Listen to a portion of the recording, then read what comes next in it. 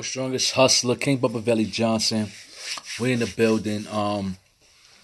What's going on, everybody? How y'all doing, man? What's happening out there? It's New York. I'm in New York. It's cold. I'm upstate New York in Albany, New York. It's freezing. You know, it's snow all over the place. It's cold out there. So I hope this day that you listen to this podcast, you're dressed warm. And depending on where you at, you're probably warm already. So let's hope that you're warm already. Anyway, but like I said, I go by the World's Strongest Hustler. I had different names for this show all the time. Right now we're called Bang Bang HD Radio.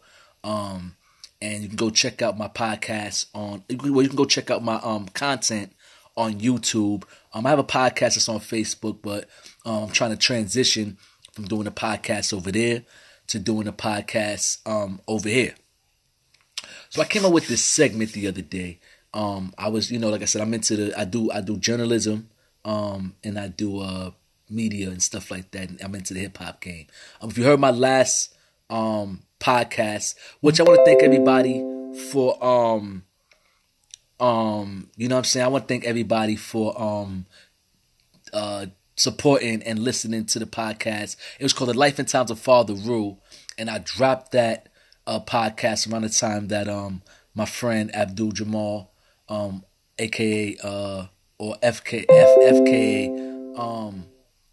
Lord, pardon me, y'all, FKA, Lord Superb, and and he passed away last year, and it was really tragic and sad. And I put up a story up there.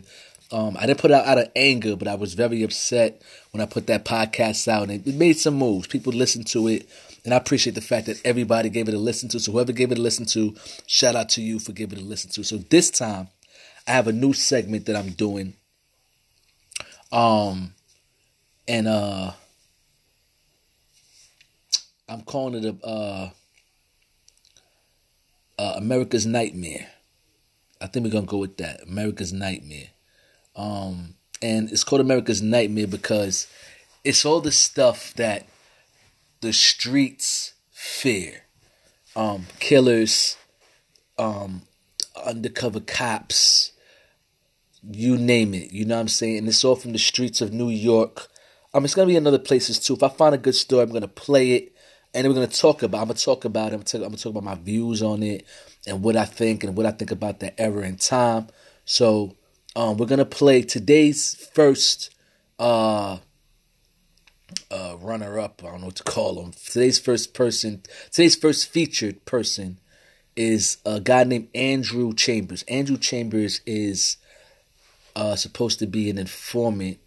He's supposed to be one of the highest paid informants out there. I don't think he was a police officer. I'm not sure. It doesn't seem like he was police. It seemed like he was just an informant. He took down a lot of people with a lot of big drug deals. So I'm going to play the joint. It's not going to be that long. We're going to play it. I want you to hear the words coming from his mouth, and then we're going to talk about it. This is Bang Bang HD Radio. My name is King Bumpy Johnson, or you can call me KBJ or King Bumpavelli, and this is America's Nightmare. It's our first segment, so bear with me. Let's go. Use of civilian undercover operatives, often unknown even to senior officers, unarmed and unprotected. My name is Andrew Chambers. I'm the highest paid CI in the history of DEA in the United States of America. He has straddled the line in a place with few rules and no safety. Andrew Chambers is the accidental narc. 95% of my cases were done accidentally, just being at the right place at the right time. An unlikely career launched by a desire to see justice for his brother's murder would lead to life in the netherworld between the law and the lawless. I was every day, all day, 7 days a week, doing undercover. Andrew has worked with all jurisdictions in a war fought on the land, the sea, and the air. No rules, no safety, no room for fear. What Andrew Chambers has seen, done, and learned in his 30 years undercover will change the way you look at your instincts. They had called me and told me to come to the Bahamas and meet in the Bahamian. He says, look here, I want to bring 50 or 60 kilos to you. I said, okay, well, how you going to bring them to me? He said, we're going to have to go out in the ocean to go get them. I'm like, oh, no. I can't swim, so, I'm not going. I tell the guys, I said, look here, he wants to go get these 50 kilos, but he wants me to go on a boat. They said, okay, then you're going. I said, well, how you going to do this? They said, okay, well, what we'll do, we're going to put a life jacket on you. We're going to put you out there in one of the guys' swimming pool, and we're going to see if the aircraft plane pick you up. I'm like, okay, cool. So I jump in the pool. The thing don't work. I'm like, oh, no, I can't do this. Not in the ocean. I went back to the Bahamian and told him, look at me, you got to figure out something else. I'm not going to no boat. So he says, okay. He says, I'll bring the dope. He brought the 50 kilos, brought them up to the hotel, and gave them to me without no money. He told me to hold on to him. He'll be back in the morning. He comes back. We're all in the room waiting for him. He comes in the door, and we snatch him. I fly out on a DEA plane back to the States, and they pay me $200,000 cash. Your problem solving. Dope dealer drives up with a grocery bag full of money. Okay. Time to go to jail. Drug dealer says, I gave you the money. He says, where's my dope? I'm thinking that when I open the trunk of the car, that the police is going to come. When I let the trunk up, nobody comes. This is a dangerous life that I live. Just life in general. You just got to be thinking about exactly what you're doing. Your ambitions. I had another case I did. I met him on the plane. He asked me how you get to the rental car place, how you get to the hotel, and I told him. So he said, well, if you ever come back to L.A., here's my card. I'm like, okay, took his card. 2 weeks later, L.A. called me. I usually go to the office and go through a photo book. It has different guys in there that's locked up, that's not locked up, that's a target. I end up seeing the picture of the guy who I met. They said, well, how you know him? I said, I don't know yet. They said, he owned a nightclub. I said, bingo, I got him. I said, I got this card. He said, where you meet him at? I said, I met him on the plane. Well, how did you meet him on the plane? What are you doing on the plane with him? I said, I wasn't doing nothing. I'm going home. So they said, do you think you can call him? First one I call him, he says, well, who's this?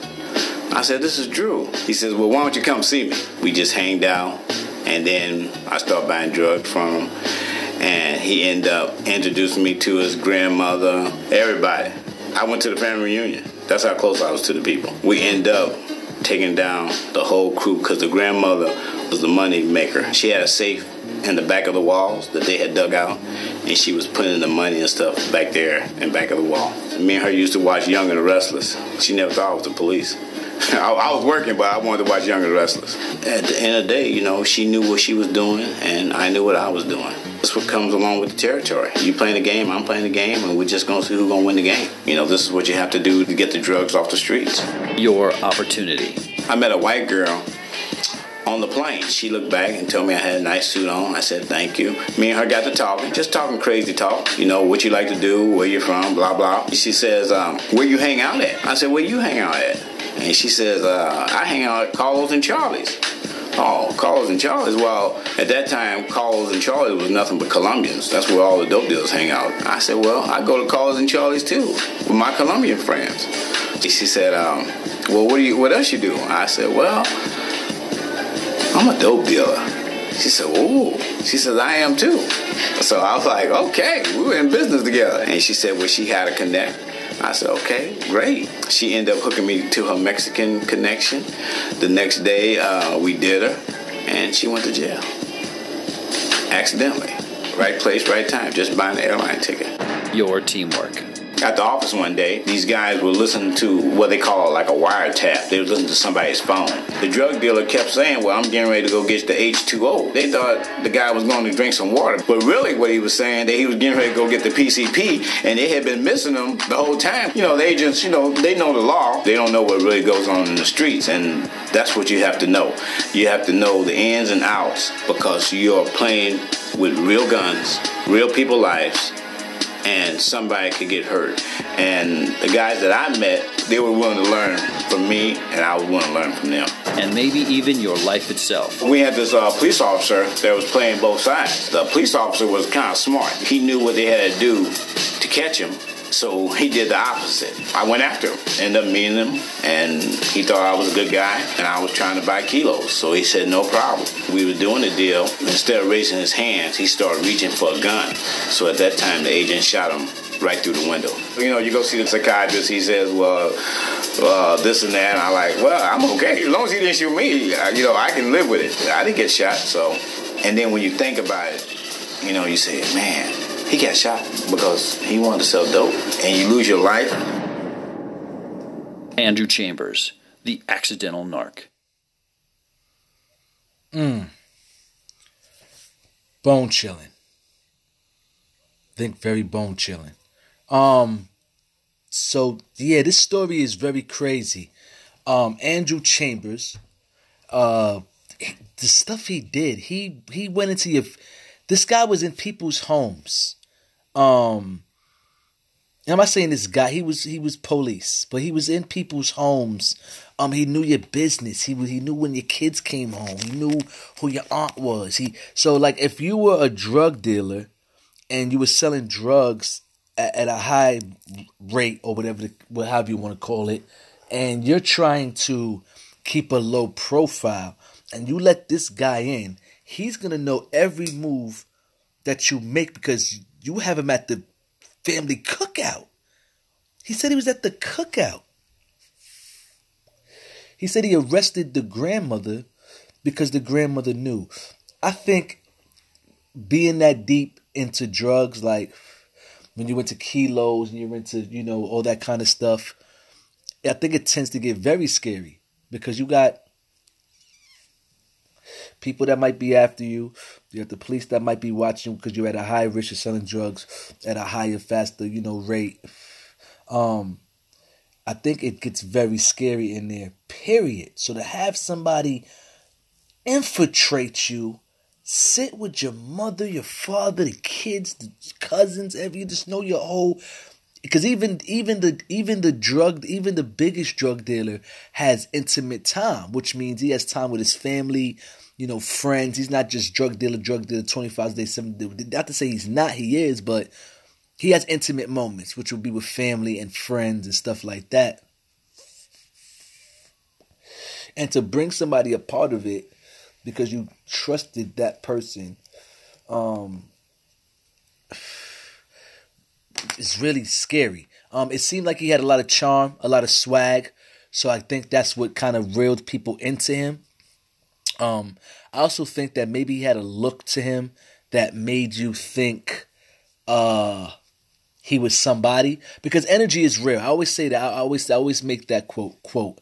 Energy is real. And sometimes you can give off an energy or a vibe that might seem like you're someone. And he is someone. He's the police. But the mystique of who are you because you're moving or the way you're acting or you really don't have this, like, maybe he has this I don't give a fuck, the best way I can put it, maybe attitude towards things, and maybe it makes them wonder, like, you only either do that if you're rich or you're somebody, even if you're a dealer, at a high cost, at a high level, you might be that cocky to feel like, fuck everything. But, and also police. I'm not getting arrested. No one's going to take me down. I can carry my gun. I can do all kinds of stuff. So I don't just give a fuck. You know what I'm saying? Because you're playing two sides. You're being an officer and then you're being a street guy. Then he said he arrested an officer who almost killed him. So there was an officer selling kilos of crack cocaine or cocaine, and almost killed him.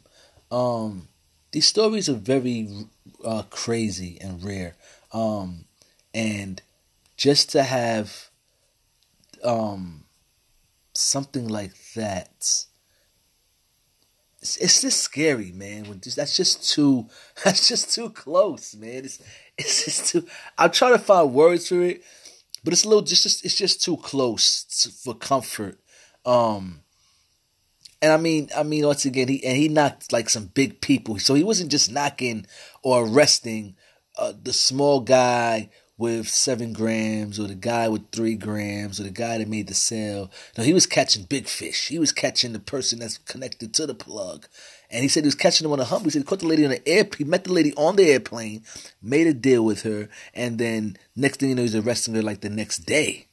That's crazy. The guy said the guy wanted to do a deal with him and gave him kilos. Just gave it to him with no money.